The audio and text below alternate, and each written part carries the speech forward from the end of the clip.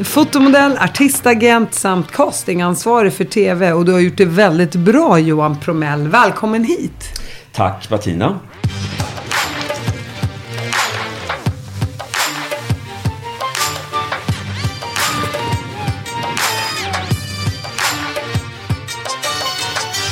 Du är född i Jönköping. Ja. Nere i Småland. Jag är född i Småland. I passet står det faktiskt Huskvarna. Jag vet inte om det är ett misstag i passet eller om vi var skrivna där. Men vi bodde alltid i Jönköping. Så mamma, pappa? Och det tar slut där. Ja, du är ensam barn. Mamma, pappa, hund. Och hur kommer det sig? Alltså jag vet inte. Min mormor var ensambarn. Min mamma är ensambarn. Jag är ensambarn. Jag hade en tax som heter Viktor som bror. Jag vet inte hur det kommer sig faktiskt. Jag har aldrig frågat. I'm Sandra, and I'm just the professional your small business was looking for. But you didn't hire me because you didn't use LinkedIn Jobs. LinkedIn has professionals you can't find anywhere else, including those who aren't actively looking for a new job, but might be open to the perfect role, like me. In a given month, over 70% of LinkedIn users don't visit other leading job sites. So if you're not looking on LinkedIn, you'll miss out on great candidates like Sandra. Start hiring professionals like a professional. Post your free job on linkedin.com/people today. Hey, I'm Ryan Reynolds. Recently, I asked Mint Mobile's legal team if big wireless companies are allowed to raise prices due to inflation. They said yes. And then when I asked if raising prices technically violates those onerous two-year contracts, they said, "What the f*** are you talking about, you insane Hollywood ass?" So to recap, we're cutting the price of Mint Unlimited from $30 a month to just $15 a month. Give it a try at mintmobile.com/switch. $45 up front for 3 months plus taxes and fees. Promo rate for new customers for limited time. Unlimited more than 40 gigabytes per month. Slows full terms at mintmobile.com. Berätta om resan från den här lilla pojken, ensamma lilla pojken i Småland, till den här stjärnproducenten som har gjort de absolut största reality-showerna i svensk historia. Det är bland annat Wahlgrens värld, Stjärnorna på slottet, Hollywoodfruar och så vidare och så vidare och så vidare. Tell me. Hade det varit för 10 år sedan hade jag absolut inte kunnat svara på den frågan. Faktiskt. För det jag har kommit på nu på senare år, och det är väl det jag kan elogera mig med, eller jag kan säga att det jag är bra på. Nästan allting jag har gjort, eller rättare sagt allt jag har gjort, har jag halkat in på ett bananskal, eller tillfälligheternas spel, eller sliding doors-effekten, varit på rätt ställe vid rätt plats. Det är aldrig så att jag har bestämt mig för jag vill bli fotomodell, jag vill bli agent, jag vill bli producent, etc. vad jag nu har gjort. Allt det har bara råkat hända av olika anledningar som vi kan och kan inte gå in på upp till dig. Men nu kommer det jag ändå är bra på.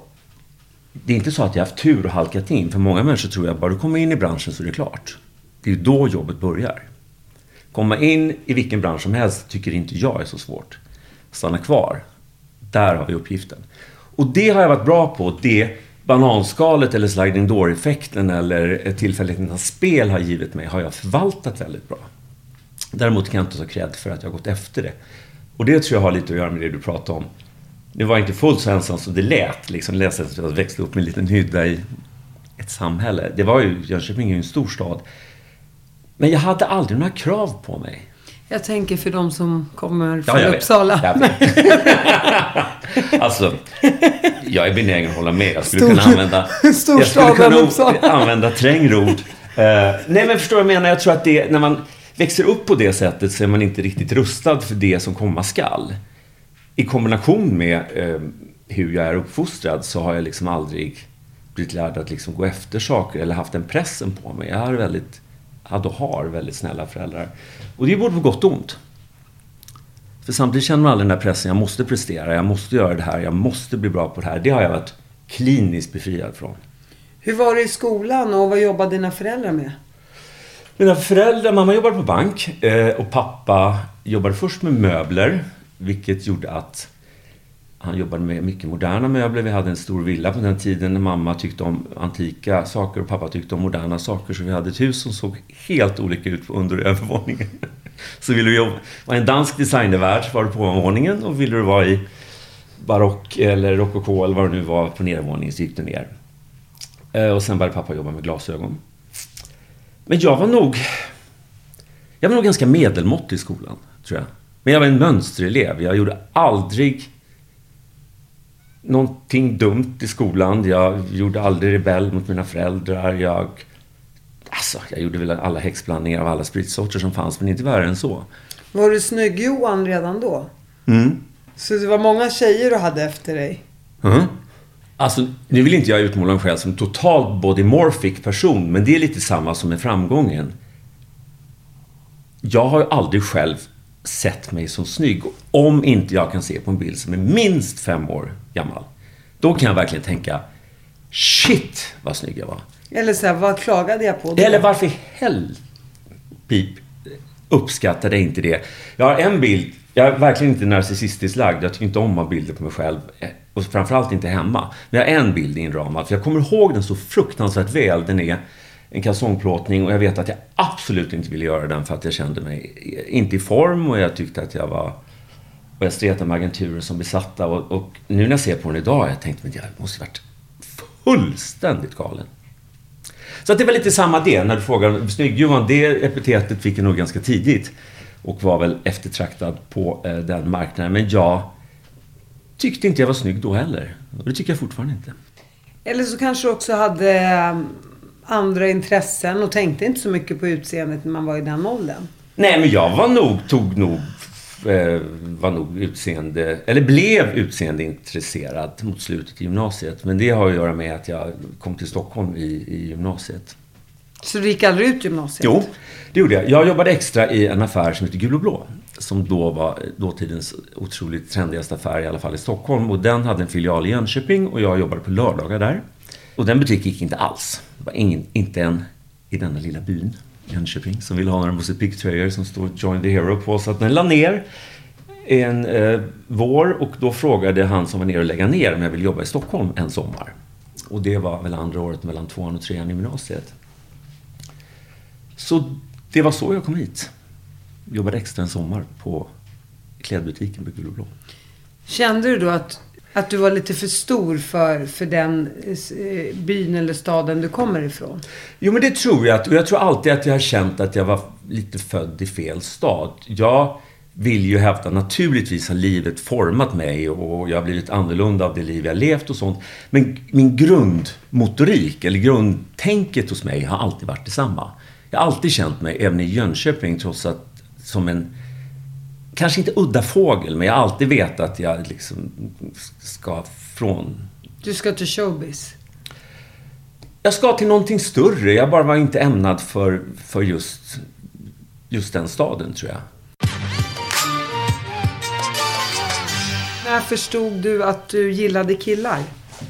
Nej, men jag gillade tjejer väldigt länge, vilket var väldigt konfunderande för mig också. För det du snackade om innan då, som är förfärligt att nämna sig själv om som snygg Johan, gjorde ju också att alla snyggtjejer kom efter mig.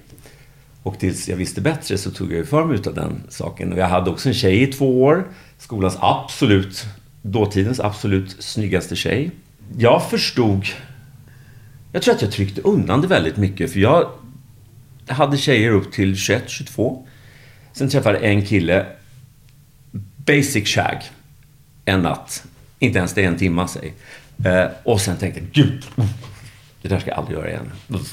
Fy, jag tror det var lite skuldkänslor och sånt där som intalade mig själv att jag intalade mig själv att jag inte gillar det. Men sen började jag in i modellvärlden, och då blev ju plötsligt ingenting konstigt. Då var det nästan allt som då klassades normalt jättekonstigt. Men så ska du veta också att jag kom i en ganska besvärlig tid för att inse att man gillar killar, för HIV, eller HTLV-3 som det hette då, AIDS, hade precis brutit ut. Eller det hade brutit ut, men det hade liksom, Sixten Herrgård tror jag kom ut strax efteråt.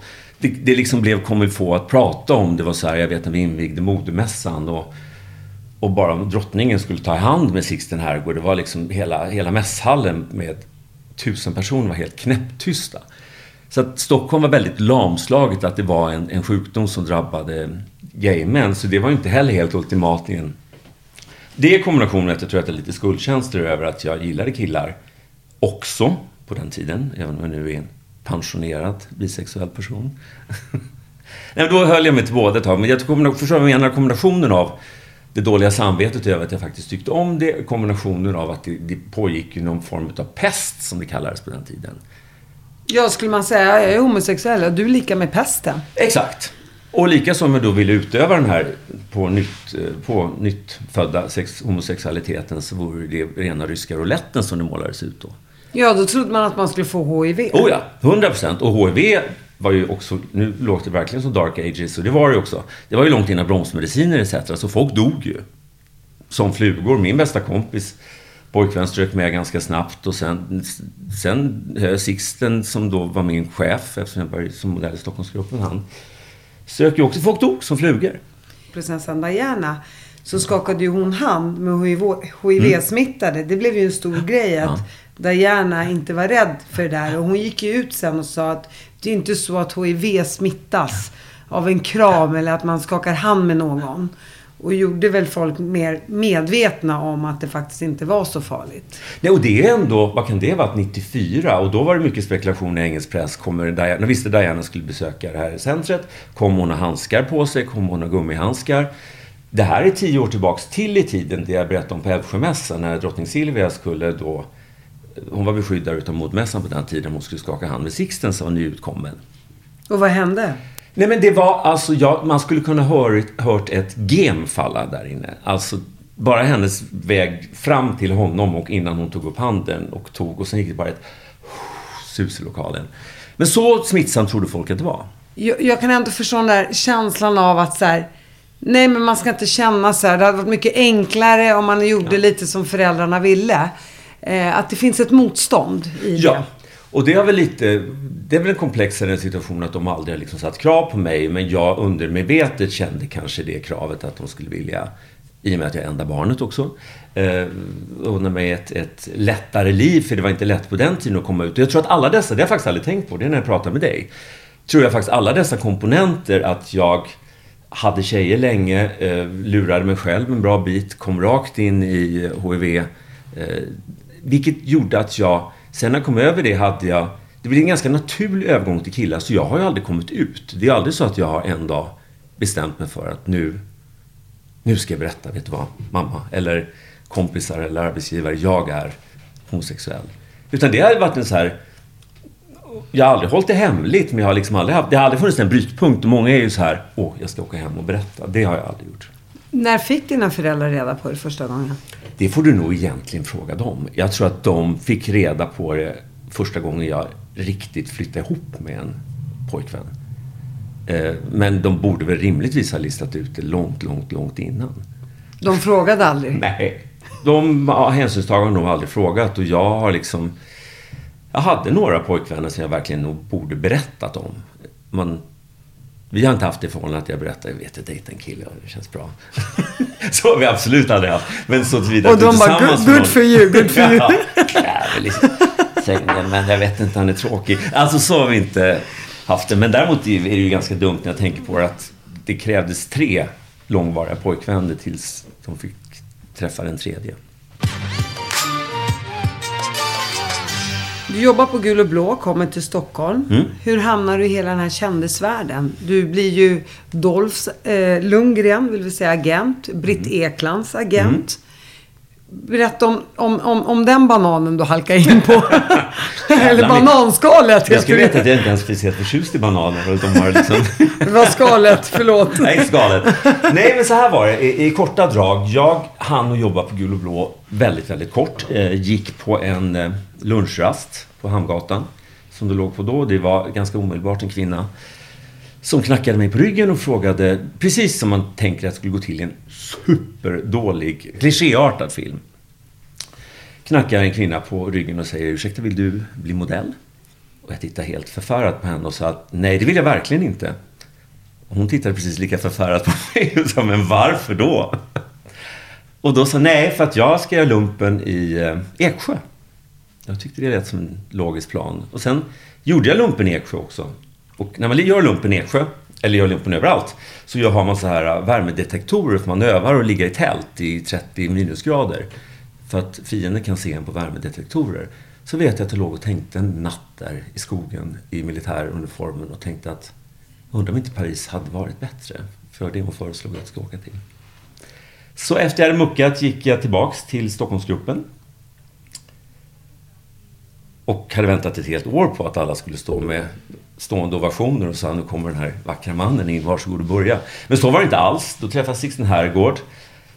Han gick runt mig, kommer jag ihåg. Tittade på alla håll och vinklar, bad mig öppna munnen och skulle titta på tänderna. Och sen sa han, ja, vi hör av oss. Så tänkte jag, det var kanske inte så enkelt som jag trodde. Men sen ringde han ju 3 timmar senare. Och sen började min modellkarriär.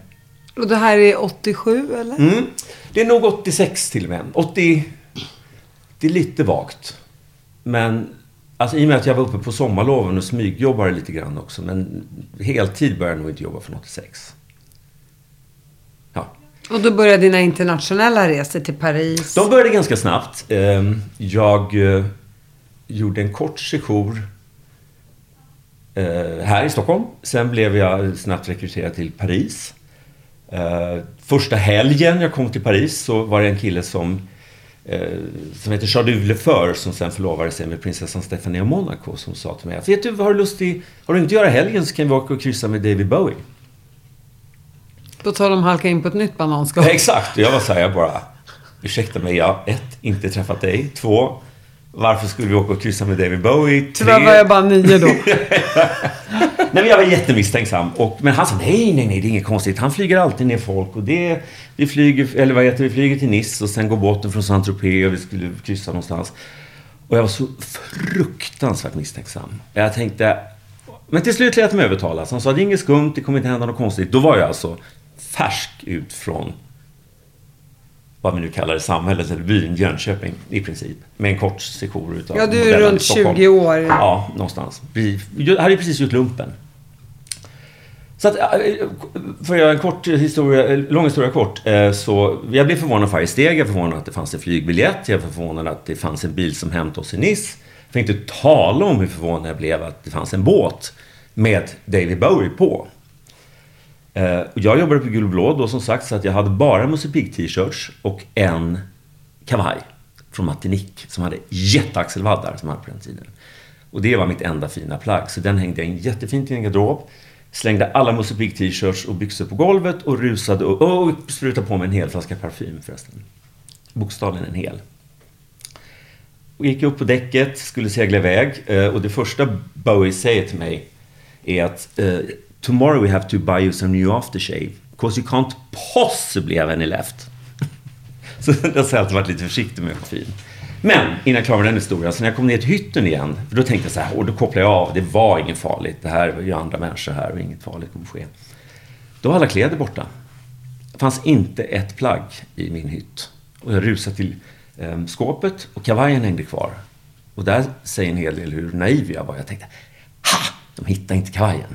Jag rusade in till min kompis och sa, nu vet jag vad de vill åt. De vill åt mina kläder. Då sa han, men lägger du någonting på golvet så betyder det att det ska på tvätt. Så de har tagit allt på tvätt. Och hur var David Bowie? Han var mycket trevlig. Det var en mycket angenäm resa. Han formade hela mitt liv vad det gäller att tänka på parfym. Än idag så när jag tar på parfym tänker jag, ta inte för mycket nu. Hans ord ekar i mitt öra. Och vad händer efter det? På den här lyxjotten? Jag hade ju tänkt, jag var väl fortfarande kvar lite i konventionens bojor. Och hade väl tänkt att jag skulle ha ett sabbatsår. Och det tror jag hade övertygat mina föräldrar om också. Att jag gör det här modellandet som ett sabbatsår. Sen åker jag tillbaka till Jönköping eller vad nu är och fortsätter mina ekonomistudier. Men det sabbatsåret blev 12 år. För det ena bara gav det andra. Och jag fortsatte bara modellkarriären. Vilket jag absolut inte hade tänkt. Men jag var en exemplarisk modell, tycker jag själv. För modell är ett väldigt farligt yrke om du vill bli det. Jag hade ingen som helst ambition att vilja bli modell. För jag tror det är farligt att vilja bli någonting när du inte kommer till tals. Och när du hela tiden blir bedömd för ditt utseende.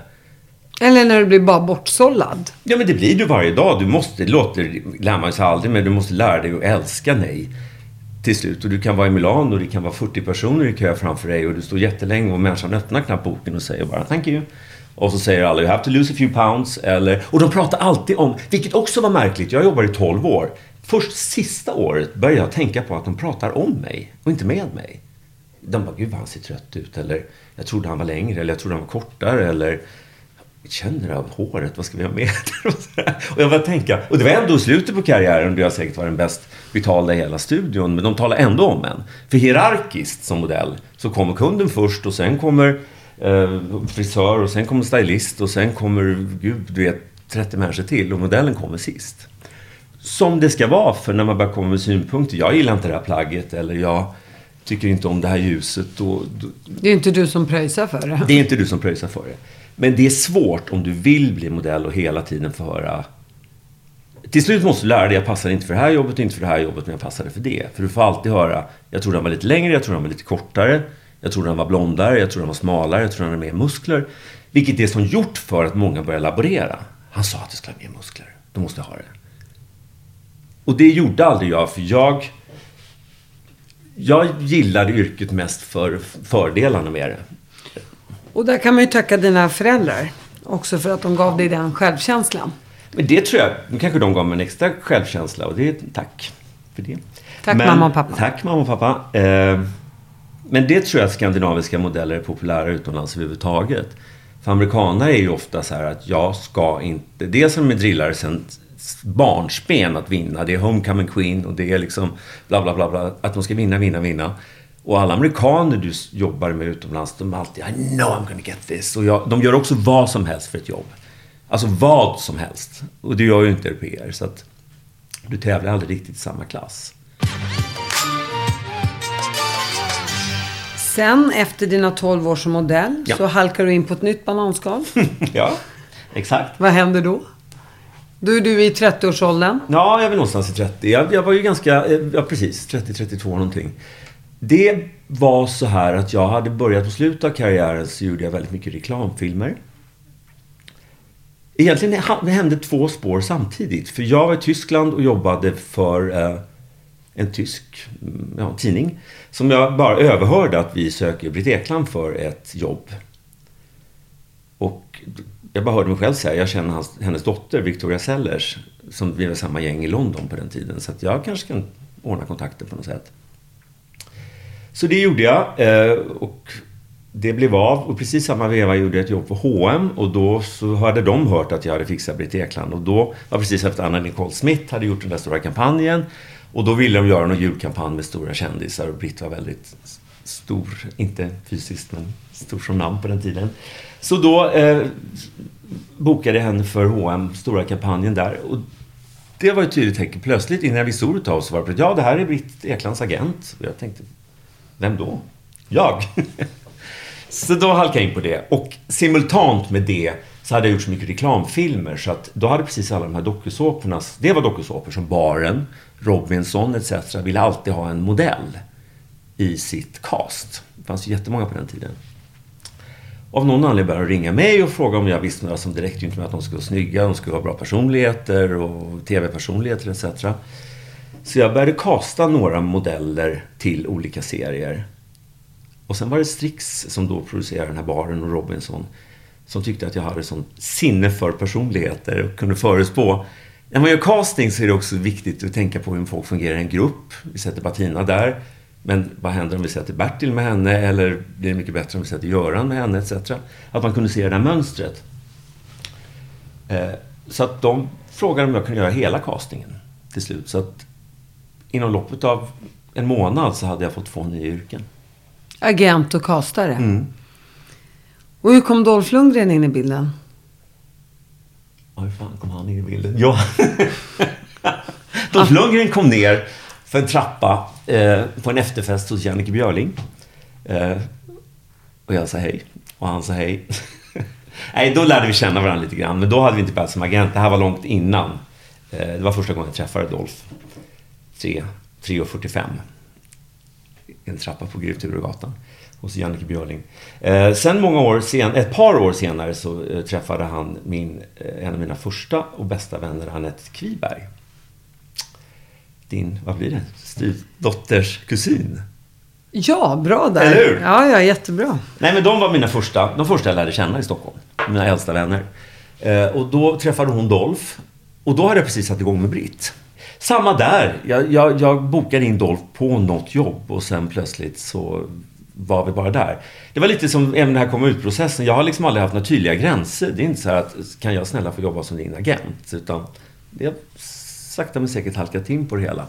Sen just med Dolph, eftersom ni också är familj, har det ju blivit väldigt otydliga gränser eftersom nu är de skilda.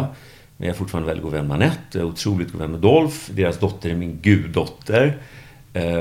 Så det är en väldigt fin gräns vad som är... Det är ju family med benefits idag, i princip. Det där lät sluddigt. Nej, jag förstår precis vad du menar. Bra, men det är för att du är väldigt intelligent. Nej. Och vi är ju nästan familj då. Vi har ju en guddotter. Vi är kusiner. Ja,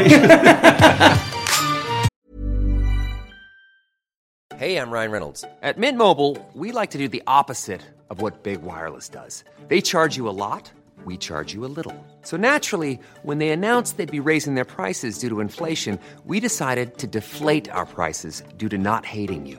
That's right. We're cutting the price of Mint Unlimited from $30 a month to just $15 a month. Give it a try at mintmobile.com/switch. $45 up front for 3 months plus taxes and fees. Promo rate for new customers for limited time. Unlimited more than 40 gigabytes per month. Slows full terms at mintmobile.com. Ready to pop the question? The jewelers at BlueNile.com have got sparkle down to a science with beautiful lab-grown diamonds worthy of your most brilliant moments. Their lab-grown diamonds are independently graded and guaranteed identical to natural diamonds. And they're ready to ship to your door.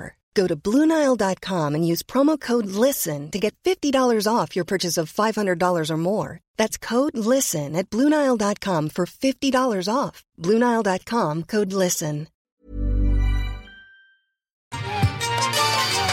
Britt Ekland var ju väldigt enormt stor skulle jag säga under 60- och 70-talet framförallt vad det gäller featurefilmer eller långfilmer. Främst då kanske känns som James Bond-film. Men det är samma med både Britt och Dolph. När man är med i Rocky eller James Bond så köper man många generationer på köpet. För ofta gör en film och sen är den bortglömd efter ett tag. Men Bond-filmerna och Rocky-filmerna går ju om igen. Ja, han är ju fortfarande den här ryska boxaren i Rocky. Det vet jag. Var i Ryssland med... Hette han Ivan? Ivan Drago. Jag var i Ryssland, Ryssland heter det, med honom för 10 år sedan, 15 säg. Och då hade han aldrig varit i Ryssland förut. Och jag tror inte han heller var beredd på... De ser ju honom som Ivan Drago, deras absoluta nationalsymbol. Så att vi var där med John Malkovich på en filmfestival och folk var fullständigt... couldn't give a jiffy about John Malkovich. De liksom puttade undan honom. För att han är så stor som för här kommer Ivan Drago. Ivan Drago, precis. Så att både Britt och han är ju väldigt ikoniska tack vare det. Nej, men vad du frågade du att jobba med Britt? Hon är fantastisk att jobba med. Jag tror också för att hon var så otroligt ung när hon blev upptäckt. Och sen har hon levt ett så otroligt mångfacetterat liv. Varit internationell filmstjärna. Hon var gift med Peter Sellers som var dåtidens absolut största filmstjärna. Sen var hon tillsammans med engelska drottningens kusin och sen var hon gift med Rod Stewart. Alltså hon har varit i kungligheter, hon har varit i filmstjärnetoppar, hon har varit i alla klientel, jetset-klientel i världen någonsin kan tänka. Och jag tror min hobbyanalys på henne att det har hänt henne så mycket så någonstans på vägen neutraliserades hon. Och blev opåverkad på liksom världen runt omkring henne. Och som många andra kända personer kan ibland ha väldigt svårt att veta vad som är en intressant historia. Hon kan säga, jag var hos Princess Margaret på Kensington Palace och hushållspappret där det var så tunt. Det var sån här fras. Man bara, men jag skiter väl i hushållspappret. Hur var Princess Margaret? Eller du vet. Men hon är kul ändå för att hon är en sann survivor. Hon har uppfunnit sig själv, om man nu kan säga så, 1000 och 1000 gånger om med... I Sverige gjorde hon Hollywoodfruar som jag gjorde då, och hon har gjort reality-serier i USA och hon är en överlevare. Vad är den roligaste historien med Britt Ekland? Jag var på en lunchrestaurang med henne i London. Och i London finns det väldigt många frilansfotografer och det är inte alls konstigt att de dyker upp. De kommer utan fönstret 1 eller 2 eller 3 och det var inte mer med det. Och sen blir det mer och mer och mer och till slut var det liksom 20-30 fotografer där och Britt var så här: det här är inte okej och jag måste gå ut bakvägen och det här får ni säga till och allt det här är ståhejet och jag vägrar och bla bla bla. Och då försökte den här hovmästaren säga att prinsessan Diana sitter 2 bord härifrån. Du är inte så stor som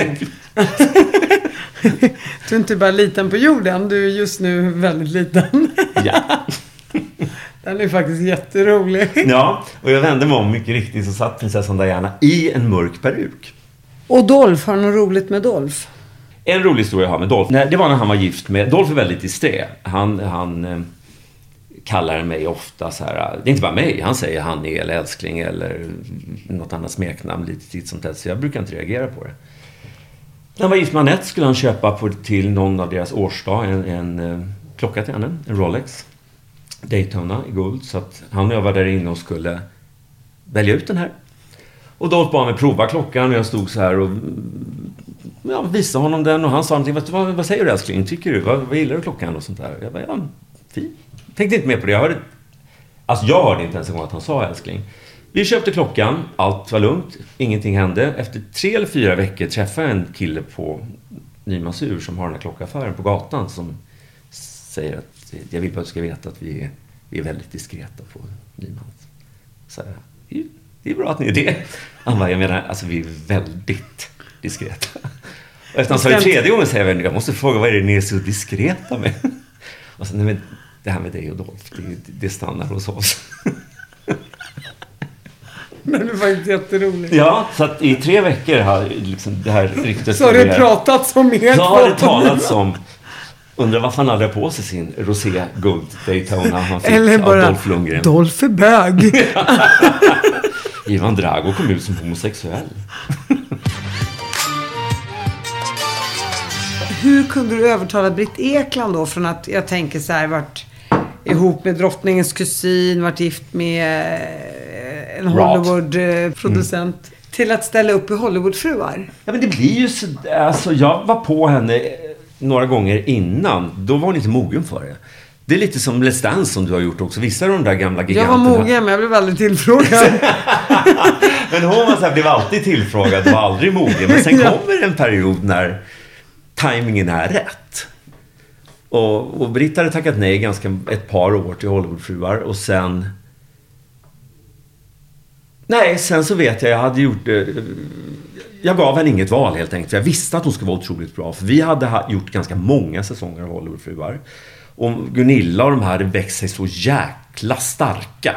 Så att alla nya fruar som kom in åt dem upp levande. Liksom. De hade ingen chans. För då hade inte det skinnet på näsan. Och jag tänkte man behöver någon som Britt Ekland. För Britt Ekland är helt ofiltrerad till att börja med. Sen ger hon dig 35 råd omedelbart. Och man tänker alltid, fast jag har ju inte frågat något av det här. Hon bara, Bettina, jag vet inte om du skulle ha en så här grå tröja. Jag skulle nog hellre ha hår så här och så här. Och man tänker lite försiktigt, fast det här har inte jag undrat. Men jag tänkte, det behövs någon som Britt som går in med hennes... Hon var ju egentligen den enda riktiga Hollywoodfrun. För att hon har faktiskt varit en Hollywoodfru och har en 40-årig karriär bakom sig. Och är jätteorädd. Är hon rik? Hon är en slösa av rang. Så att hon är väl rik för dagen om man säger så. Men jag tror att hon är väl också pragmatiskt lagd. Så hon ligger väl inte och ångrar sig för det. Men så mycket som... Nej, jag tror inte att hon är rik. Alltså hon är rik för dagen som sagt. Hon älskar att slösa. Hur är de här karaktärerna i verkligheten? Får du gå dit och trösta dem ibland? För du har jobbat mycket från Kalifornien. Ja, du har ju suttit där så att du får ju träffa de här kvinnorna ganska ofta. Ja, nej, men när vi gjorde Hollywoodfruar, jag gjorde 12 säsonger. Och som producent har man övergripande ansvar. Och jag är också den som har det amerikanska visumet. Vilket gör att jag dels måste vara i landet. Och sen som producent måste vara i landet för du är ansvarig för hela produktionen. Inte så mycket mer på inspelningsplats. Men å andra sidan måste jag alltid rycka ut så fort det brinner någonstans. Vilket det i det här sammanhanget gör. Det släcks aldrig. Vem av kvinnorna skulle du säga är mest komplex? Ja, men alltså Gunilla spelar väl alltid i en klass för sig. Hon är ju ett totalt unikum.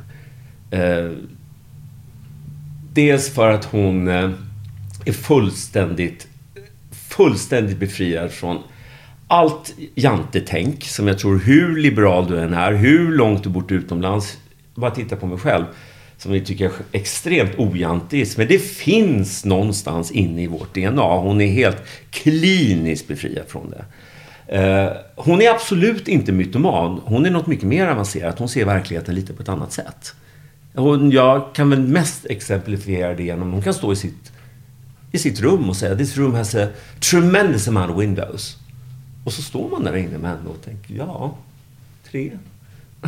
Så att hon ser väl fler fönster än vi helt enkelt. Men det tror jag mer talar för henne. Hon ser verkligheten på ett lite annorlunda sätt. Nu är inte det en diagnos, men det är en otrolig styrka. För hon talar alltid om sig själv som en otroligt stor skådespelerska etc. Och det bidrar väl väldigt mycket till. Och sen har hon också ett otroligt temperament. Och behandlar kameran som... Eller behandlade, skulle jag säga. För jag tror att de flesta som är med tillräckligt länge i reality börjar till slut spela sig själva. Eller göra en... Du vet, det här var bra, det här gör jag om. Men innan dess hände så behandlar hon alltid kameran som vilken möbel i rummet som helst. Så att hon är en otroligt dynamisk, fantastisk, underhållande karaktär. Som också är sjukt jobbig att hantera bakom kameran. Men du får lika mycket framför kameran, om du förstår vad jag menar. Och jobbig menar inte att hon är liksom en pain in the ass på något sätt. Men hon är en känslomänniska. Det är en berg- och dalbana hur hon mår. Men man får alltid tänka som producent att detta speglas också. Det finns ju vissa människor som är superjobbiga bakom kameran. Och ger en jättebra fasad framför. Och blir tokiga över att minsta lilla spricka i fasaden ska synas. Det finns några sådana svenskar som jag inte ska nämna vid namn. Men det... Men om du fick säga en. Exakt, det var ett smart knep. Nej, men alltså det är mycket värre, förstår jag, men rent generellt att du får vad du ser med Gunilla mer. Du får vad du ser, precis. Och det gör också värt det. Sen måste jag få säga, jag tycker hon är fantastisk hur hon tar hand om sin mamma. Nej, men hon är och det är det som gör henne. Du blir, just när du tror att du har grepp på helhetsbilder om henne, då ramnar det. För som du säger, Bettina, hon tar fantastiskt hand om sin mamma. Hon är ju där på... Hon tog ju henne från åldringsvården. Iris har ingen aning om att hon ens är i USA. Och vårdar henne jätteömt. Hon sliter som en tigrinna för Erika och de här katterna. Och det händer grejer. Alltså när huset brann ner och så trodde ju katten hade brunnit inne. Det visade sig vara fel katt som hade brunnit inne. Nu kommer den riktiga katten sen. Alltså det blir bara serveras i hennes favör. Men hon kräver sina antagonister. Det var det jag kom in, där Britt kom in. För att Britt gick ju rakt in och sa: du ser ut som en hösäck, hur kan du vara ett modell? Sträck på dig. Men jag kan se med Gunilla, jag är ju också en personkännare. Jag kan ju se med Gunilla, de hon respekterar, där lugnar hon ner sig. Ja, och jag ska tillägga, vilket man kanske inte tror, hon och jag kommer otroligt bra överens för att hon respekterar mig. För man kan tala med henne och förklara varför när hon har lugnat ner sig, för att hon är sån känslomänniska. Går i taket, skriker och gapar och är allmänt hysterisk. Sen sätter man henne ner med följande situation och så här ser det ut. Och då säger hon: så ser det ut? Är det så det ser ut? Du menar att det är så här det ligger till? Det ligger till på det här sättet. Du vet att när vi körde Fångarna på fortet, då var hon i mitt motståndarlag. Jaha. Så vi gjorde någon liten duell där också, där vi skulle lägga mynt i någon grej, och så när någonting föll så hade den personen förlorat. Jag kommer faktiskt inte ihåg vad det var. Jag vann den duellen mot henne. Men då kom jag ihåg att jag gillar henne jättemycket och sådär. Att jag tyckte på något sätt att så här, nej men, eller så bara hade hon tagit ett chillpill den dagen. Nej, hon har den sidan också. Men då skulle jag nästan säga att Anna Anka är... Ja, men Anna Anka var ju lite... Gunilla är ju mycket mer mångfacetterad och också, utan att gå in för mycket på Anna Anka, som man tittar rent säsongsmässigt sett, så har ju Gunilla överlevt mycket längre än Anna Anka, för att hon är mycket mer flerdimensionerad. Det du var inne på lite tidigt, hon har otrolig ömsint för hennes mamma, hennes dotter, hon har en otrolig humor, otrolig värme, otrolig aggressivitet. Nej, men hon är en öppen bok. Anna är mer endimensionell. Anna, vi hade inte haft 12 år för det inte var för Anna. Vi gick från 300 000 tittare första avsnittet till 1 miljon andra. Vad som kallades Anna Anka-effekten jättelänge. För att hon trampade på varenda jantetå som fanns. Alltså det fanns inget hon inte gav sig på. Fy fan för tjock, fy fan för fattig, fy fan för bo på gatan, fy fan för inte suga av din man varje morgon. Och, alltså du vet, det var ingen hejd. Och sen skilde hon ju sig från Paul Anka. Ja. Sen går det ju några år och så är du med och skapar Wahlgrens värld, som har blivit en ännu större succé. Ja. Berätta om den resan. Hur halkar du in på det bananskapet? Gud, du kommer inte skicka mig blommor efter här. Du kommer skicka mig en stor klas av bananer. Nej, men det halkade in på... det hör väl också till historier att man... Jag hade gjort Hollywoodfruar i 12 säsonger och gjort några spin-off-serier och det har gått lika bra hela vägen. Men man känner, det är lite som mjölk. När bäst före-datumet börjar närma sig. Inte just för serien, men kanske min insats i serien. Och jag kände sista säsongen att ja, men nu har vi letat efter tofsa på Maria Montazamis vind. Det är liksom, vad kan vi göra mer? Och vi hade hela tiden en castingansvarig som liksom letar nya fruar för att hitta nytt blod i serien då. Och det blir mer, ska man föra samman dem? Och jag var ganska emot det. Jag är för reality sann anda. Man ska hjälpa naturen på traven, men du ska inte göra fiktiva situationer. För då blir det scripted reality för min del.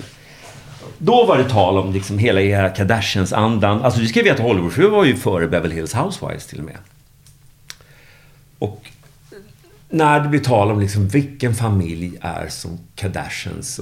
Och ganska snabbt så kom Pernilla Wahlgren på tal, mycket för att det är en familj som är liksom sen Kristina Skolin och Hans Wahlgren och hon har puttat alla hennes barn i rampljuset. Och det jag talade om innan, att i reality viktigast är att man behandlar kameran som vilken möbel i rummet som helst. Kameran har en otrolig märklig effekt på folk. Den mest spitting personality kan dö.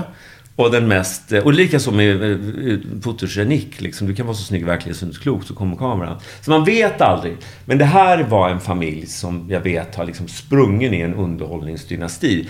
Jag var orolig över att jag har känt Pernilla sen, okej, jag pratar om din kusin eller vad det nu var, styvdotter etc. Men typ den tredje person jag lärde känna när jag flyttade hit var Pernilla Wahlgren. Vilket betyder att jag har känt henne i 34-35 år. Och jag har liksom alltid vetat hur kul, hur kaotisk, hur bråkig och kärleksfull och hela den här mixen som alla svenskar nu vet. Men det visste de inte då, för att hon hade ganska klämkäck image utåt. Och jag tror att svenskar trodde då att de var ganska trötta på Pernilla Wahlgren. Jag tror att de trodde att det var en klämkäck familj. De puttar fram alla barn i rampljuset. Alla ska sjunga och dansa. Så min enda dubier var när jag fick frågan, och varför jag var tveksam till att göra det var, och jag sa till Pernilla, kommer du verkligen våga bjuda på hur du är på riktigt och hur du är? Och lite som du frågade med Britt innan till som var mogen, och hon sa ja fan, och då sa vi kör. Jag tror ingen är gladare än hon för det idag. För alltså, den familjen, det är ingen hejd på leveransen. Det är ingen hejd på aldrig bryt för tagning, jag är inte vaken än, jag har inte sminkat mig, jag kommer inte ner för trappan. Och se hur hennes karriär vänt av nu är inte det en tv-serie längre. För mig tycker jag att det är ett förlängt umgänge. Folk umgås med Bianca och Pernilla och gänget. Ja, och hur stor har inte Bianca bara blivit? Ja, men du vet, när vi började, Bianca bodde hemma hos Pernilla, de sov i samma säng. Pernilla satt och skrev hennes Finest, hon bloggade på Finest då, en sajt. Hon hade en spökskrivare. Exakt, och det var Pernilla Wahlgren. Då kan du tänka dig. Nej, men sen plötsligt vet jag, vi visade hennes Instagram, tror jag, första säsongen i någonting. För hon hade ett så här, det skulle vara på selfie, maträtt, natur. Selfie, maträtt, natur, om igen. Och under den timman det programmet gick så bara, pum, rasslade till. Jag tror hon fick typ 40-50 000 följare efter det. Sen har hon ju förvaltat det här. Där kan vi tala om bananskal. Jag är inte värd en minigurka jämfört med vad hon har gjort och hur förvaltat det. Att du inte blev Biancas agent. Nu har jag lyckligtvis sagt att jag inte ångrar saker, men det är något jag verkligen skulle ångra. Nej, en stor eloge både till hennes agent och till henne. Nej, men båda två är väl värda allt. Och de har varit grymma. Ja, och jag också, får jag väl lov att säga. Du är verkligen supergrym. Och vad skulle du säga är det häftigaste, härligaste med dem? För ni umgås väl även privat? Det härligaste med dem är att jag tror att alla som känner kreativa, roliga, unika människor, när man umgås tillräckligt mycket eller sett tillräckligt mycket material, så märker man när det når sitt krön och man börjar känna igen skämten, man börjar känna igen sägningarna. Det här krönet går inte nå med Pernilla och Bianca. När de öppnar munnen, drar in luft, ska säga någonting, vet man aldrig vad som kommer ut. Och vad som är härligast med dem tror jag att de är så otroligt mångfacetterade. Speciellt Bianca som är liksom från djupaste ångesten och ätstörningar och kärlekssorger till det flamsigaste, det roligaste, hennes vassa humor. Många har ju kompisar efter humör. Idag känner jag mig lite låg, då ska jag umgås med den. Idag känner jag mig glad, då ska jag umgås med den. De två är som två gigantiska kinderägg. De har allt. Och det är verkligen ett unikum att besitta det. Får du ställa upp som psykolog ibland? Mycket mer i Hollywoodfruar, skulle jag säga. För att de är mycket mer slipade in i det här livet. Liksom. Så att det är klart att vi har samtal. Och mycket djupa samtal och ventilera saker. Men mer ställa upp som ett vänskapligt öra, en psykolog, skulle jag nog säga. Blir du arg ibland på Pernilla eller Bianca? Ja, det blir jag. Men de är så hopplöst svåra att bli arga på. Speciellt Pernilla, för hon är ju jättesen till allt. Glömmer bort allt man säger. Du kan skicka text, du kan skicka telegram, du kan skicka röksignaler, du kan skriva brev. Jag älskar Pernilla för jag är likadan. Nej, men det är så här, och hon bara, va? Det har jag aldrig hört. Så nu har man lärt sig att man printscreenar allt och det här kommer överens om. Men det går inte bli arg med henne för att det inte... Hon gör inte av... du vet, för att vara elaken och liknande. Hon är bara helt bortblåst. Jag brukar alltid säga till henne när hon säger jag är precis på Lidingöbron. Då brukar jag säga, fota det, är du snäll. Jo, men det är klart man blir arg. Och jag tror att de blir arga på mig också. Det är naturligt. Gör man så många säsonger och det är ett givande och tagande, men det är en så fragmental bit utav den lusten det ändå att göra det. Jag tror ju verkligen, ska flika in bara, att göra den här typen av TV. Det är klart att det ska vara djup och du ska komma allt, men du måste jobba av lust. Det betyder inte att du måste ha kul hela tiden. Men den dagen du börjar känna att lusten speglar sig. Ser du Wahlgrens värld om 10 år? Nej, det gör jag nog inte faktiskt. Hem till gården funkade ju i 10 år, så det kanske är så. Men det har varit så unikum också. De flesta serier går i höst eller vår. Vi har gått både vår och höst. Wahlgrens kommer ju definitivt finnas, men kanske inte exakt samma form. Ett annat format. Kanske ett annat format. Sen ska du veta att jag aldrig planerat 10 år i hela mitt liv. Jag är inte ens säker på att jag kan planera så långt. Nej, men du halkar ju vidare. Ja. När bestämde du dig för att du vill bli pappa? Det var ju väldigt sent i livet. Ja, det var det, och jag bestämde mig inte det heller faktiskt. Utan det var en jättegod vän till mig, en svenska som bor i Los Angeles, som har en syrra som är 2 år äldre. Och min kompis Ella har 4 barn. Hennes syrra är 2 år äldre och har inga barn. Så hon sa till mig en dag, hon är väldigt spontan och väldigt så här, väldigt konsekvenslöst tänkande. Varför skaffar inte du barn med min syrra? Helt out of the blue, en lunch. Hur gammal var du då? 47 kanske. Och jag sa till henne att är du galen? Och hon hade sagt exakt samma sak till sin syrra. Varför skaffar inte du barn med Johan? Och hon hade svarat exakt samma sak. Sen tjatade faktiskt Isabelle på oss simultant på varsitt håll. Kan ni liksom inte skaffa barn? Ni är ju det perfekta paret att göra det. Vi känner till varandras familjer. Vi känner till liksom våra sätt att se på, på livet och uppfostran etc. Men ni är inte ni är bekanta med liksom inte låtsas konstruera familj. Efter ett år gick jag med på hon också att vi skulle träffas och hade så här halvt krystat samtal om hur känner du för barn och så. Men någonting började gro där. Jag ska inte säga att jag inte varit barnkär, men jag har aldrig haft en barnlängtan. Tänkte du på dina föräldrar någonting? Om att det skulle vara trevligt för dem att bli farmor och farfar? Ja, det gjorde jag. 100%. När fröet blir sått så börjar man tänka på föräldrar. Man börjar tänka på lite mer existentiella frågor. Så här, det måste vara meningen att man ska lämna någonting efter sig. Slutar det med mig? Och speciellt eftersom jag är enda barnet. Det är en blodlinje som också slutar. Alla sådana tankar börjar komma. Och sen börjar jag titta på barn på lite annorlunda sätt. Alltså jag har verkligen inte varit barnfientlig, det är inte det. Men jag kunde gå ett helt kvarter efter en gullig tax och titta på hur den såg ut. Men jag skulle inte ha det med barn. Jag förstår det precis. Det var som när jag själv ville ha barn. Då börjar man se barnvagnar överallt. Ja. Så att man kommer in. Det är ingenting man styr, det är något som händer. Nej, det är bara styrt. Och det blev successivt. Och sen bestämde vi oss för att ge det testare. Eller vad vi trodde befängt nog var en konsultation helt enkelt. Vi gick till Sofiahemmet och kollade hur det gick till och sa i princip tack för konsultationen då, tänker på saken. Och hade den här läkaren, snacka om sliding doors-grej, hade inte han sagt till oss då, hörrni, det här är ingenting att tänka på, ni är redan sent ute. om ni ska göra det så ska ni göra det nu. Och hur gammal var Valentinos mamma då? Hon var 43, 42 kanske. Någonting, hon var väl 43 när hon föddes. Så att han sa att ni måste göra det nu. Och vi satt i väntrummet där, eller gick ut i korridoren och sa, får några minuter bara. Och sa, nej, vi testar. Men sen var det en IVF. Så att det var inte så att vi gjorde det där och då. Det var inte så att vi la upp henne på en... Blev hon gravid på en gång? Ja, men det var ju hormonbehandlingar och det var ju 3 månader till själva. Och hur har det gått då med varannan vecka?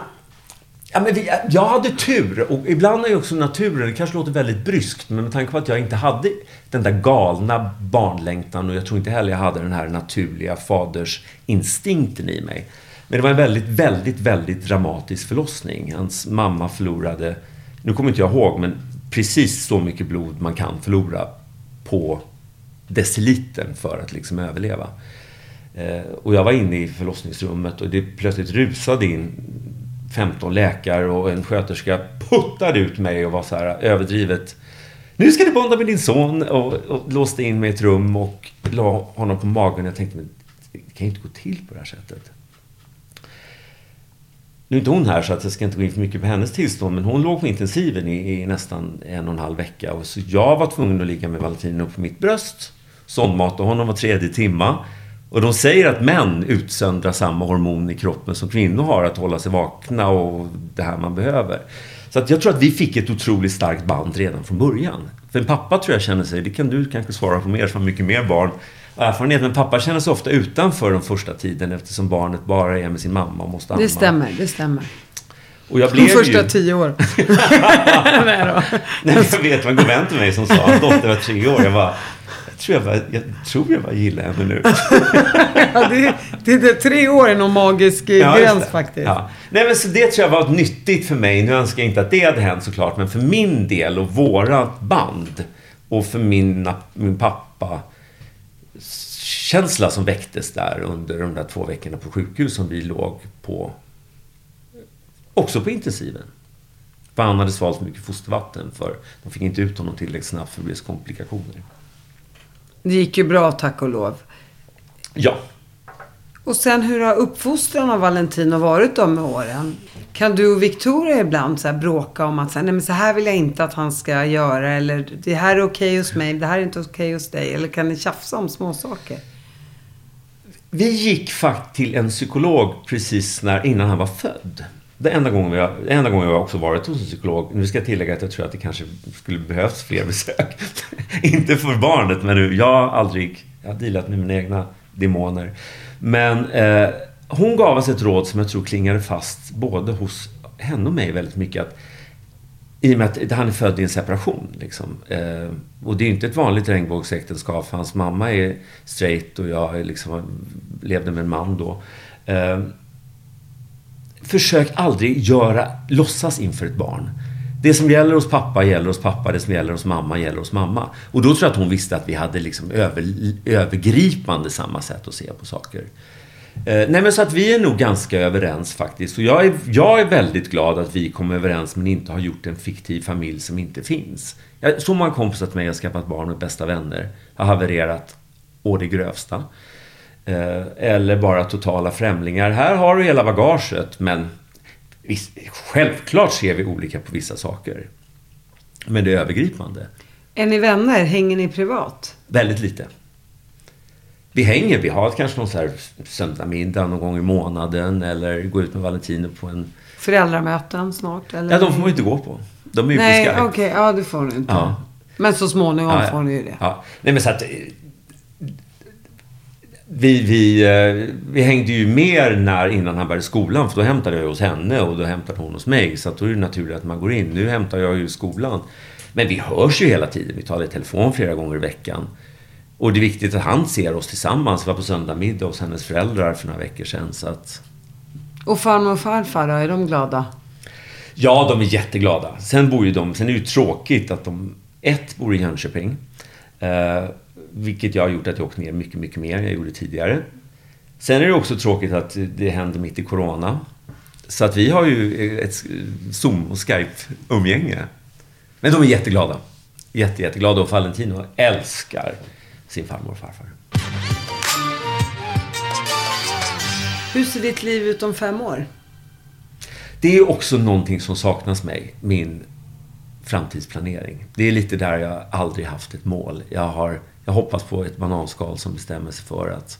Däremot kommer jag till en gräns nu såklart som tiden gör sig påmind. Om 5 år, hade frågat för 5 år sedan om 5 år och 10 år sedan om 5 år, så hade jag väl tänkt, ja, vi får se vad som händer. Men det är svårare, och jag ser inte framåt. Förlåt, så ska jag inte säga. Jag har inga utstakade mål. Det är inte så att om 5 år vill jag vara där. Jag gillar ju egentligen inte förändringar. Jag tycker om när saker är som det är. Så att i en drömvärld lever jag som jag gör nu. I en drömvärld så håller du på med Wahlgrens värld, ska jag säga. Ja. Snälla tittare, sluta inte titta, för jag vill fortsätta göra Wahlgrens värld. Titta vidare på Wahlgrens värld. Nu halkar vi ur den här intervjun. Tack för att du kom hit, Johan. Tack Patina för att vi komma. Ja, men tack för att du kom, verkligen. Tack.